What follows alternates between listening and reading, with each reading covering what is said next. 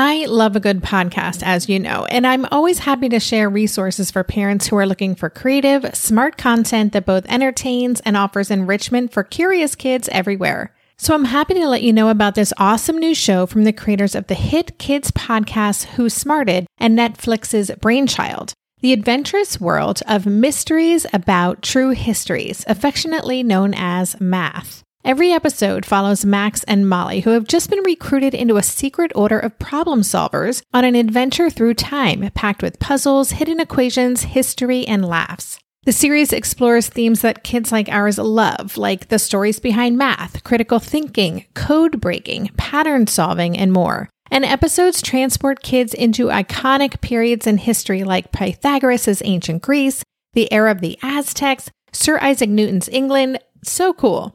New episodes drop every Thursday and are about 15 minutes long, a perfect length for those car rides, for meal times, for break times, and bedtimes.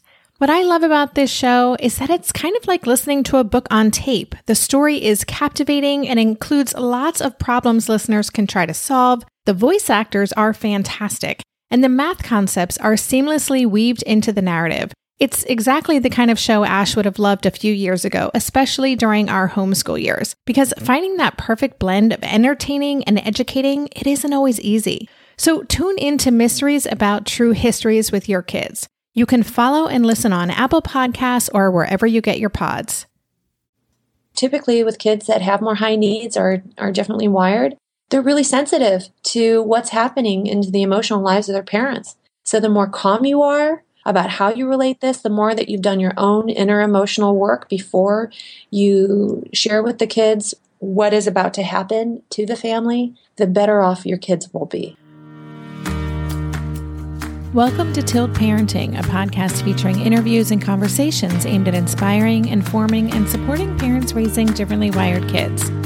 I'm your host, Debbie Reber, and today's guest is Dr. Jenna Flowers, a licensed marriage and family therapist, author, and speaker, and the woman behind the new book, The Conscious Parent's Guide to Co-Parenting, a mindful approach to creating a collaborative, positive parenting plan. Dr. Jenna's book is aimed at helping parents who are no longer together design a healthy alliance and share their parenting duties in a way that best supports their children. In our conversation today, we talk about the extra considerations for those co-parenting differently wired kids for whom consistency and support is critical to their healthy emotional development. I found our conversation very interesting and very relevant, even for those of us whose partnerships and marriages remain intact, because at the end of the day, parenting our kids in a way that respects our partner's experience while also prioritizing our kids' well-being, it's important for any family, regardless of its makeup or who lives where. This is just one of those episodes where you're bound to have at least one aha moment. I hope you enjoy it. Today, my guest is Dr. Jenna Flowers, a licensed marriage and family therapist, co-developer of the Conscious Mothering class, and author of the new book, The Conscious Parent's Guide to Co-Parenting, a mindful approach to creating a collaborative, positive parenting plan. Welcome to the show, Dr. Jenna. Great to be here, Debbie. Thank you so much for having me. Well, yeah, I've been really looking forward to having you on the podcast because we haven't spent a lot of time talking about the relationship between partners raising differently wired children. And we haven't at all touched upon how to make it work when a relationship ends and two parents are no longer living together, but rather are trying to navigate how to best raise their child or their children. I've also recently read that some of the frequently quoted statistics about the percentage of marriages that end in divorce when a child is autistic or has another special need may be greatly over-exaggerated, but there's still no denying that raising differently wired kids can put a tremendous strain on a couple and that it's not unusual for those marriages to end in divorce or separation. So I think this is a fantastic topic to be bringing to the podcast, and I'm just really happy to have you here. I agree. And even for parents that are together, to be preventative with their marriages is really key. So, this is something to be conscientious of when you're parenting a child that is differently wired. How are you maintaining and sustaining your marriage so that you guys are a healthy team for your children and for yourselves? Absolutely. And I think that I'm glad you said that up front, because I do think, I have your book. I think it's fantastic. And knowing what we're going to talk about today, this is definitely something that all parents raising differently wired kids, all parents in general, could really benefit from. Agreed. Well, I gave a brief introduction to you at the head of the podcast, but would you mind just, before we dive in, taking a few minutes to tell us more about what you do as a licensed marriage and family therapist? Sure. My practice is in Newport Beach, California, and I see individuals as well as couples. I do parenting consultations, and then I have been teaching a curriculum that I co-developed called Conscious Mothering, and see parents regularly in my groups, as well as give seasonal parenting book discussion courses. So we take the latest book and we talk about it and apply it to our families. And when I first started out, I was in a consultation group with Dan Siegel at his office in Brentwood when he was there in Brentwood years back. And so interpersonal neurobiology was just something that was completely fascinating to me. And when I read his book, Parenting from the Inside Out with Mary Hartzell, it just blew my mind. I was like, this is what parenting is all about, understanding how we grew up, our own attachment styles, and then how it ends up translating into our current style of parenting with our children. So my flag out there to parents is have the ability to repair the hurts for yourself from your own childhood so that you can be more present with your children, and then make choices that are really conscious in who you want to be as a parent and how you want your children to really know you, rather than parenting from a very unconscious place. That's great. I really like Dan Siegel's work, and I'll definitely share some of his books in the show notes so readers can check him out. I agree. Fantastic resource. And your introduction is a great segue to what I want to dive into, which you wrote your book, The Conscious Parent's Guide to Co-Parenting. And I was typing up some notes in advance of this, and it made me think of Gwyneth Paltrow and Chris Martin with their conscious uncoupling. I think this is a little different, but probably similar in other ways. So can you, first of all, tell us, what exactly do you mean when you say conscious co-parenting? How would you define that? I would define conscious co-parenting as two parents that are very intentional about listening with full attention and embracing a really non-judgmental acceptance of yourself and your child, as well as even your co-parent. And then as you engage in this act of becoming a conscious co-parent, you discover a heightened sense of emotional awareness of yourself and your child, and you gain a clearer approach to self-regulation in the parenting relationship with your child, and you feel a greater compassion for yourself and your child. And also, as Brené Brown says, we want to be generous in our assumptions of one another. We're generous in our assumptions of how our co-parent is trying to do the best that they can as well in this partnership and in parenting the child. So when you're holding that compassion for yourself as a parent, you're also holding compassion for your co-parent. It sounds like such a ideal, and such an ideal utopian almost sort of relationship. Obviously, that intentional parenting, it's something we talk a lot about on Tilt. And it also, as I'm listening to that, I'm like, gosh, that sounds hard to achieve, even in the best of relationships, to be able to be non-judgmental, especially with yourself. I mean, there's so many pieces of that seem tricky to achieve. I think you're right, and I'm sure that it sounds really idealistic. In fact, when I teach at different support groups for divorce, 50% of the people are on a strictly texting basis with their exes when it comes to parenting their kids. And so when I kind of put out this definition, it doesn't mean that everybody's arrived to that. But I will tell you, there are a lot of parents out there that are striving towards it, because they really recognize that there is an opportunity here to put their children first, even if they choose to no longer be with their partner. And you have to put these kids first, because they didn't ask for it to be a part of a divorced family or a family that is no longer together. So since you have children that connect you, you have to commit to doing the very best that you can in raising them, and ultimately having some semblance here of a partnership. And I think when it comes to differently wired children, that's even more important, because the structure that is necessary to raising differently wired children in the home is important, that it's instilled in both homes and that you are on the same page when it comes to the kind of structure necessary for an ideal living arrangement and academic success for that child. Well, yeah, that was what I was about to ask you. I know that your book isn't specifically written for parents of differently wired kids, but you just mentioned the structure and having the consistency in both homes. Are there any other special considerations you've identified that parents raising atypical kids have to factor in when, either making the choice to dissolve their relationship or trying to create this ideal, both on the same page, conscious co-parenting relationship? It's been in my experience, and I don't have necessarily real research to back this up. It's more anecdotal because it's research that I have found in my private practice.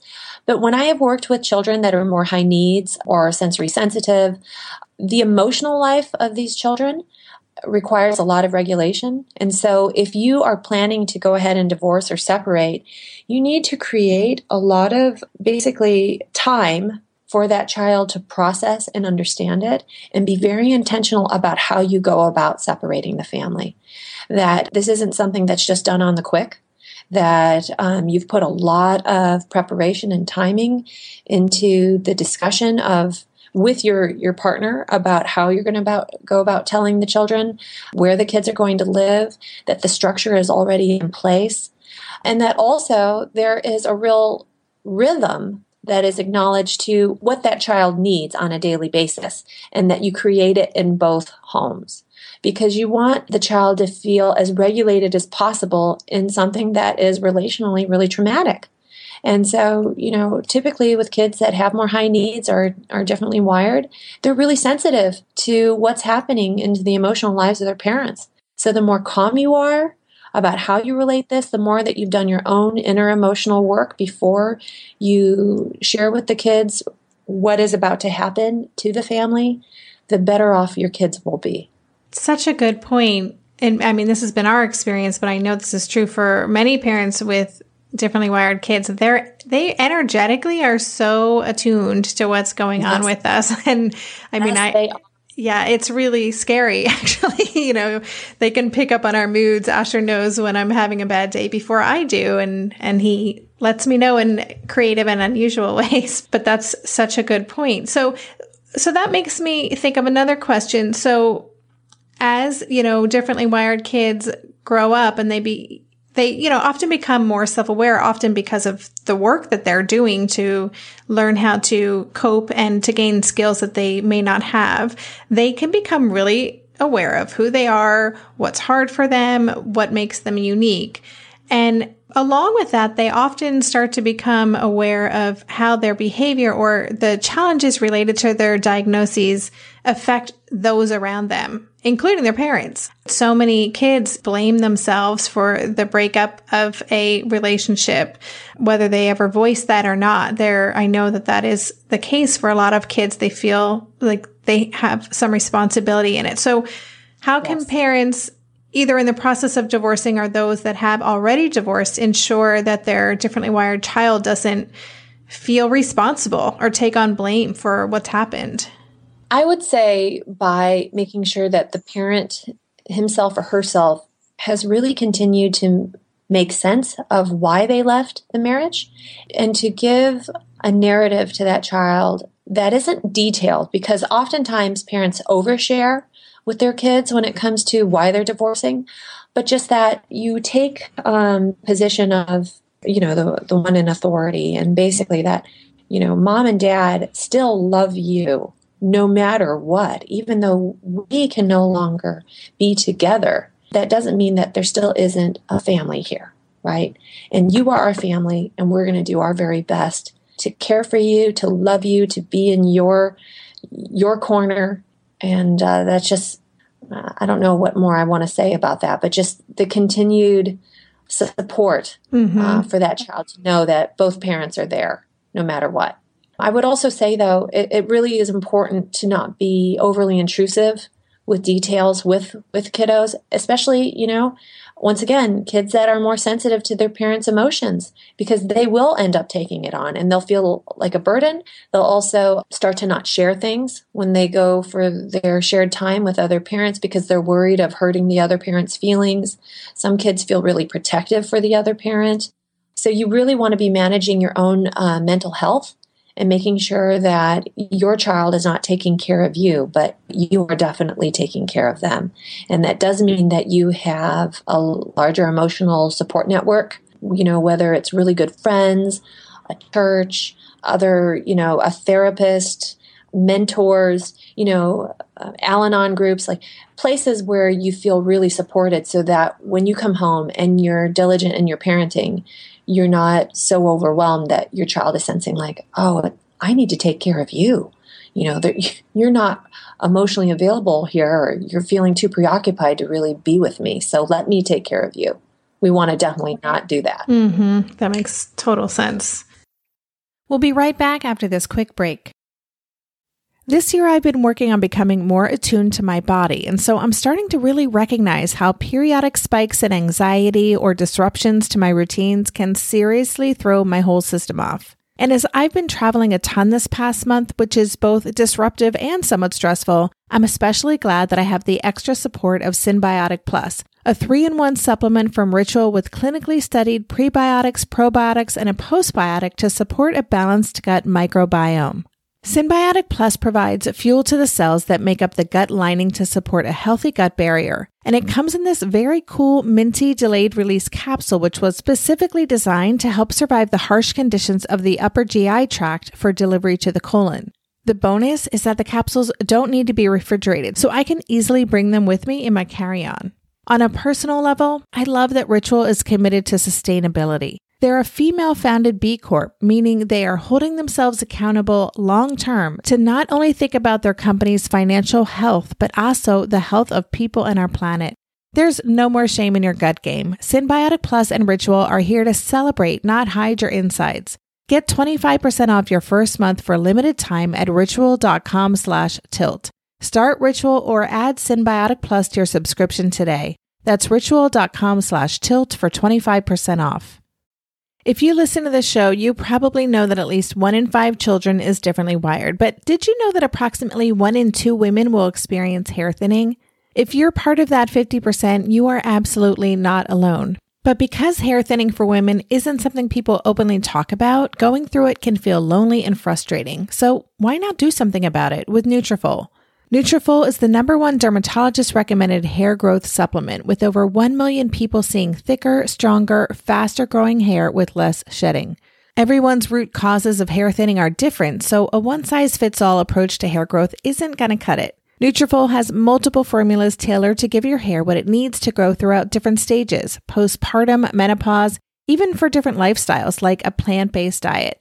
To get your personalized hair health plan based on your specific root causes, you can take a simple hair wellness quiz on Nutrafol.com. And because there's no prescription required, you can quickly get set up online with free shipping and automated deliveries, which make it so much easier to stick with your new hair care routine. See results in 3 to 6 months.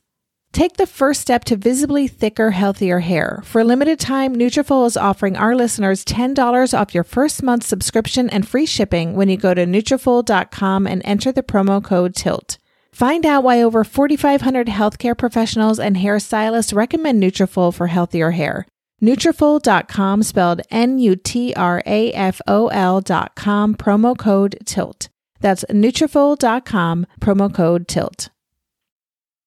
So in many families where a child, or maybe more than one child, is differently wired, it's also not unusual for both the parents to not be on the same page. And I've heard plenty of stories, and also have just seen this among families that I know, where one of the parents is on the ball, or, is really kind of tuned in and on top of things in terms of trying to get support and accommodations and therapy or whatever that child needs. And sometimes the other parent may be in a denial that there's really nothing actually going on and, you know, this is a phase or they'll outgrow it, or I was like this as a kid, it'll be fine. And that can be really challenging to have that constant friction. So when a couple is together, usually the parent who is aware of the diagnoses or is in deep belief that that is what's going on for a child, they're driving the boat. They're the ones who are arranging and doing all the work. And it kind of works, but in a situation where now parents are no longer together and the child may be splitting time, like, do you have any thoughts about how to get parents in that sort of scenario on the same page so the child, you know, doesn't feel confused about their own self-identity, right? If their one parent doesn't think there's anything going on and maybe they are just coming to accept that they have something going on, but also so they continue to get that consistent support. How can they get on the same page?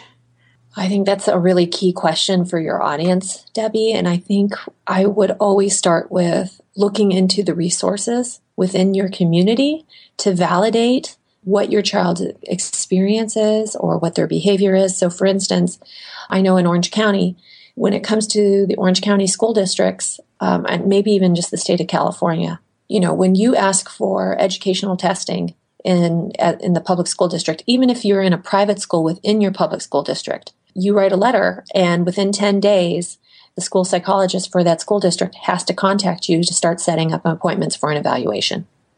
And so having evaluations and different tests that have been evidence-based and validated help a parent that doesn't understand, you know, a child that's differently wired to better understand.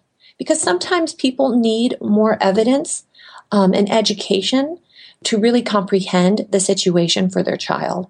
And you can't deny it when a medical doctor or 3 weeks of a battery of tests that have come out of a school district says, hey, your child has ADHD, or your child is highly gifted and actually is bored and is needing more, you know, something else. I think to lean on that is really helpful. And if you haven't had those kind of resources already put in place, then in a co-parenting situation, go find it.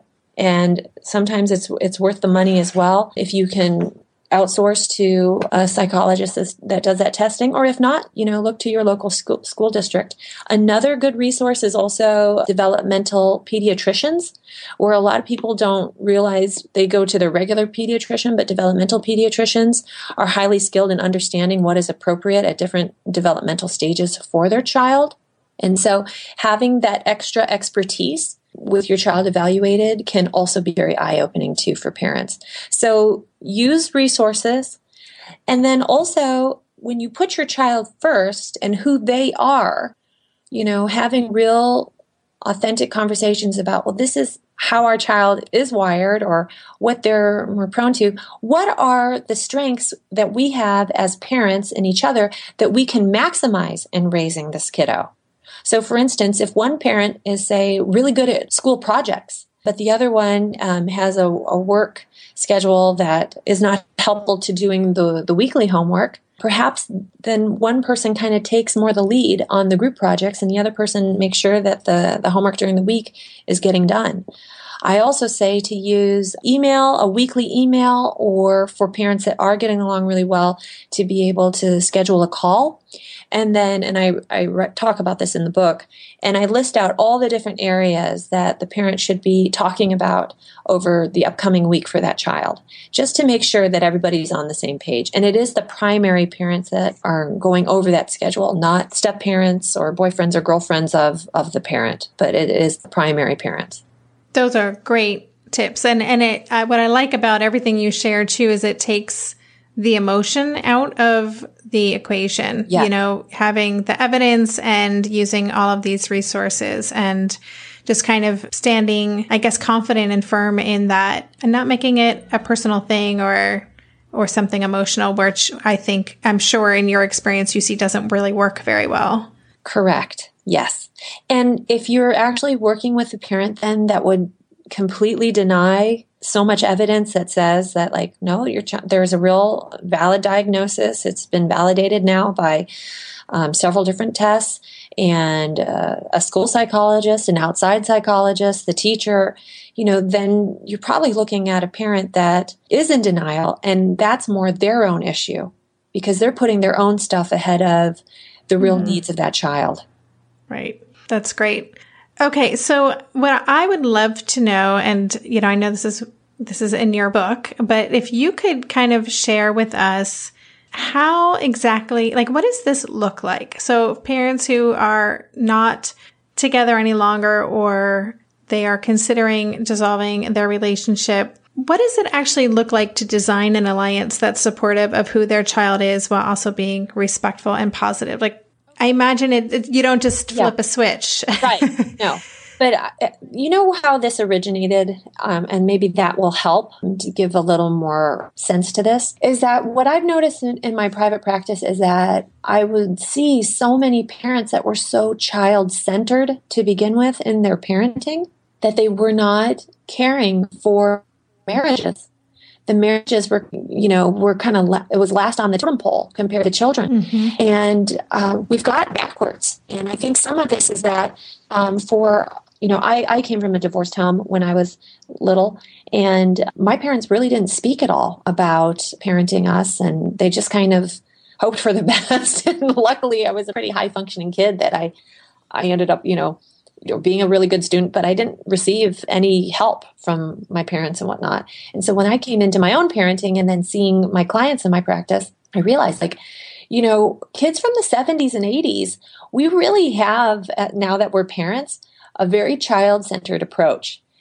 And as a result, for a lot of these marriages, if you're not taking care of your marriage and you're child-centered, and then you decide to divorce, you're still very committed to your parenting because that's what you had in common. That's what you most had in common. So there is a really high population now of divorcees that still love parenting, want to be involved, and recognize they have to have some kind of viable partnership with their co-parent. And they seemingly do, because they took it so seriously in the marriage. Now, that being said, what does that look like? It looks like checking in during at the beginning of the week and saying, okay, this is what we've got on the books. There's a parent conference. There are 2 soccer games, dependent on what your custody arrangement is, the shared time of who's going to be at whose house. Some co-parents are able to even share the time when it is 50-50, that maybe the other parent might come in and help with homework. It just depends also on the finances of that family and work schedules. But oftentimes, co-parents can be both at the soccer games and cheer on the kids, and both be at a parent-teacher conference, and also even share a portion of the holidays with each other. I know a lot of co-parents that now are remarried, and they can end up having, a certain portion of the time of Christmas where they're all together, but then they also have their own separate time for Christmas too. Some co-parents are even able to do vacations. I know one family that does a regular trip to Hawaii every summer. Even if they have different partners, they still set aside the time without partners to just be in, different rooms, but then do hiking and take the boys to the beach and have a good time of it. So if you have recognized that the reason why you're no longer with your partner, why you can't be, is because of your own personal issues, and that other person has also come to terms with that, and you guys have brought closure to why the marriage can no longer exist, you can be friends. It is possible. And you can choose to parent your kids really well, even in 2 different homes. And the children that recognize that their parents can be friends, and they see it because it's being modeled to them, end up having a much easier time of understanding and healing from their parents' divorce. So when you put that co-parenting arrangement first, I'm like, I'm gonna choose to pursue this, even if my co-parent right now hates me.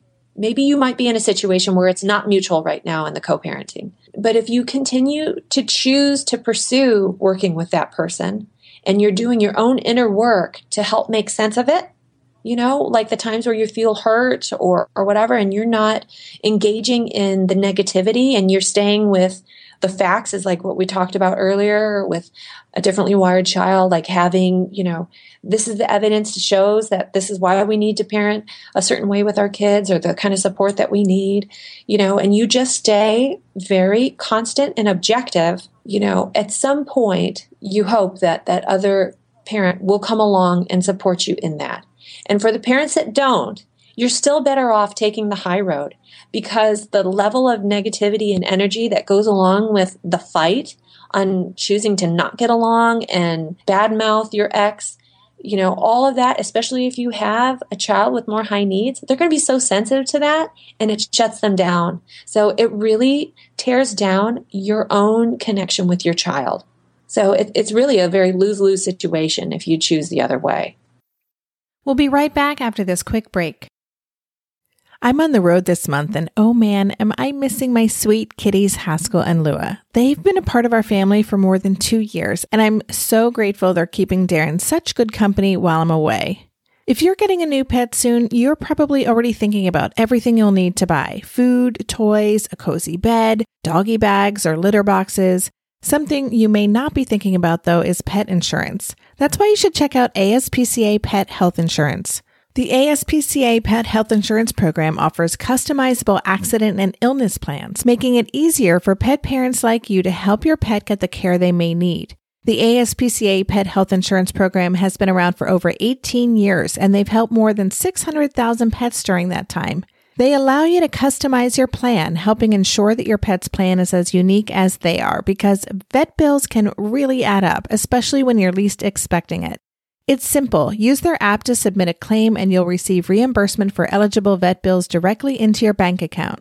To explore coverage, visit aspcapetinsurance.com/parenting. That's aspcapetinsurance.com/parenting. Again, that's aspcapetinsurance.com/parenting.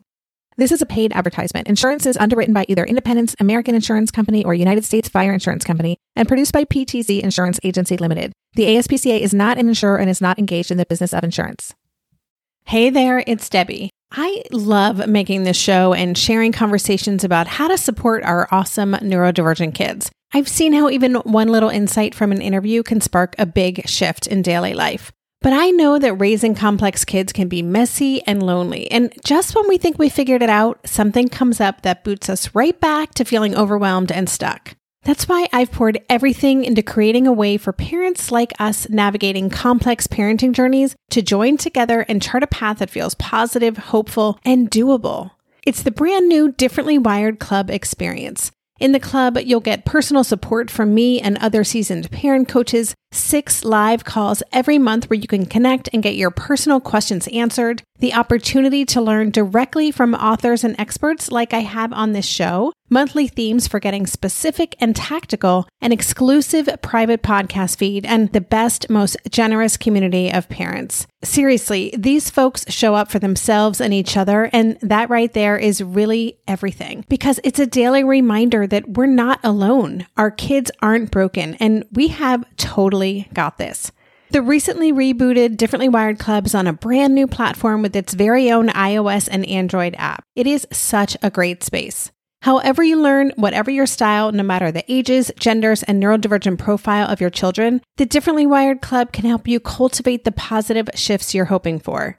Join us today by going to tiltparenting.com/club. That's tiltparenting.com/club.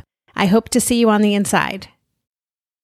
That makes absolute sense. And I also, again, I hear this from a lot of parents that the partner, even if they know what's going on, they're not caught up to speed. I had Samantha Edis, who's the author of a book called The Pie Life, recently on the show talking about this and how to get your partner up to speed so that you're not the one with all of the information, or you're not the one who's kind of quote unquote doing it right. Yeah. And so I can just see that there's a lot of layers to this, because it is taking the high road and treating the other person with respect so your kids can see that. And at the same time, sometimes that's tricky if the other partner isn't quite up to speed or quote unquote doing it right, Yeah. I actually have, Debbie, a whole chapter on fostering mutual respect in your co-parenting relationship and how to avoid all the distractions that come along with a co-parent that is trying to take jabs at you and bring you down and get away from the real, heart of what you're trying to work on, which is co-parenting. Okay, could you actually, I'd love if you could tell us a little bit more about your book, specifically, what readers can expect to get out of it, how it will positively change their experience. Yeah, well, I wrote it for this generation of co-parents where not only are there divorced or separated co-parents, but there are also elective co-parents, people that never met their soulmate, but they've got a really good friend and they decided, let's have a baby together. There are some people like that out there, or people that are living together and then decide, they get pregnant and they didn't intend it, but now they're pregnant. And how do they go about co-parenting? So the book goes into attachment so that you understand how to become a secure connector so that you can pass that down to your child and foster secure connection with your child. It also goes into understanding the developmental needs of children, because I often have found in my parenting classes that parents have unrealistic expectations of where their children should be at certain developmental stages. So to have that knowledge really helps a parent have realistic expectations of, okay, this is appropriate versus, my child should have already arrived to that. That's often not the case. I also go into emotional attunement and how to repair ruptures with your child as well as with your co-parent when things come up, how to align on mutual values to raise your children if you feel like, you're just so vastly different. So you really embrace where you align in your value system and where you are both really successful in your parenting, and then where the challenges are, how to talk about those challenges in a very compassionate way, but then look for what are the resources we can implement then to help our kid. Also, developing a rhythm and routine in your homes, how to discipline.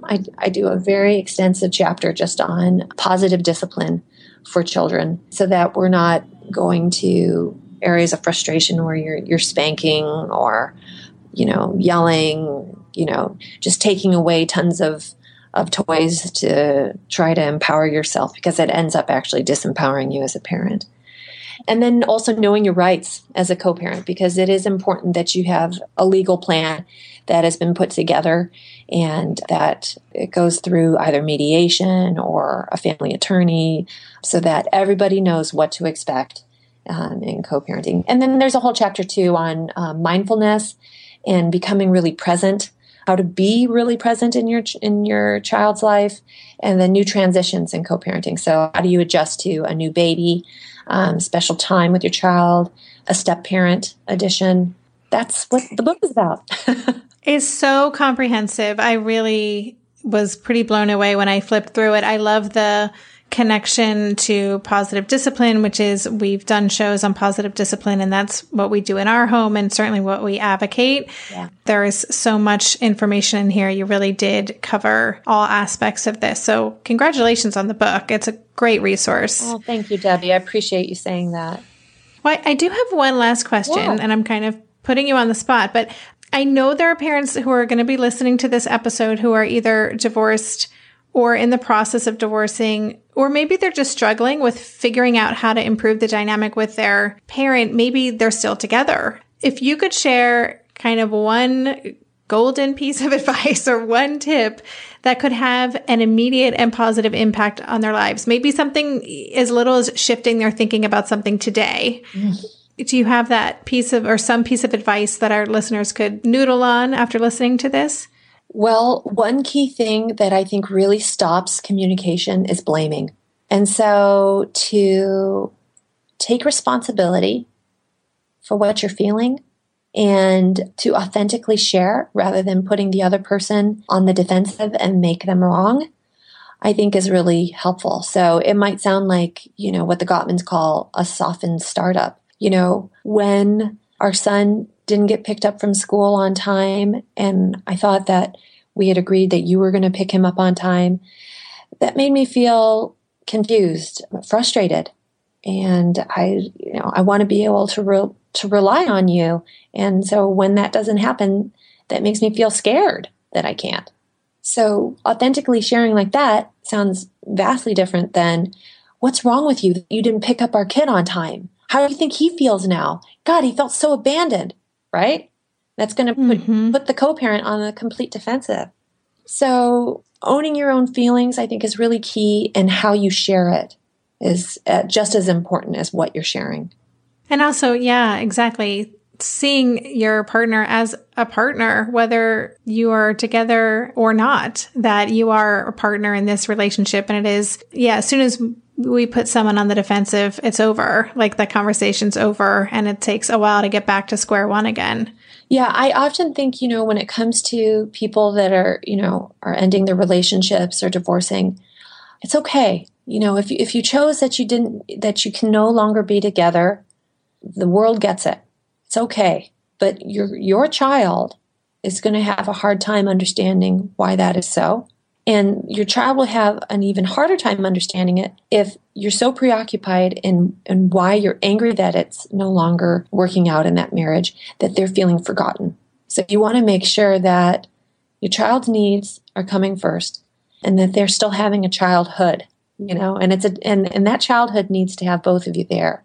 Now, for the parents, that because there is a certain portion of people out there that just get so angry and become manipulative and try to use the child to manipulate or withhold money, so that there isn't, the financial wherewithal for your kids and for yourself, then you do have to take the necessary courses in court to figure that out. And as long, though, as you're not bad-mouthing that partner to your child, but just helping your child understand, it's a tough situation, and to hear your child's feelings about it. Or if your child is not able to talk about their feelings because maybe they haven't had a real emotional vocabulary, or because of how they're differently wired, it just doesn't come easy, then to find a counseling resource or some kind of group, social skill group or something for them to be able to have a safe place to talk about it too. That's great. Thank you. Great advice. Where can listeners learn more about you and your book? So the Conscious Parent's Guide to Co-Parenting is in Barnes & Noble stores nationwide. It's under, I believe, unique parenting or situational parenting in the parenting category. And it's also on Amazon as well. And you can go to ocparenting.org, where I have my upcoming parenting classes. And I believe there's a URL link there on that website as well that will lead you to either Amazon or Barnes & Noble for online purchase. It's also on Kindle. Perfect. For listeners who want to check out Dr. Jenna's book, I will share the links, all these links and links to her book on the show notes for this episode. So you don't have to be scrambling and writing this down right now. And Dr. Jenna, I just want to thank you for being a guest on the show, talking with us about such an important topic. There were lots of nuggets here, I think, again, not just for parents who are no longer together, but really for any parent who's looking to foster more respect and collaboration in the way they're parenting their child. So thank you again for coming on the show today. Debbie, thank you for having me, and thank you for having such an important resource for parents that are parenting kids with higher needs and are differently wired, because I think it's so important. It can be very isolating for parents out there. So I think you provide such a fabulous resource for them. Thank you so much. Thank you. It means a lot. You've been listening to the Tilt Parenting Podcast. For the show notes for this episode, including links to Dr. Jenna's book, The Conscious Parent's Guide to Co-Parenting, and the rest of the resources we talked about in the show, as well as to find out more information about our unofficial sponsor for this episode, Eye to Eye, visit tiltparenting.com/session38. If you liked what you heard on today's episode and you haven't already done so, please consider subscribing to our podcast on iTunes or leaving a review. Both of these things help our podcast get more visibility. And thanks again for listening. I would love to wish you a happy holiday and new year, and we'll see you in 2017. For more information on Tilt Parenting, visit www.tiltparenting.com.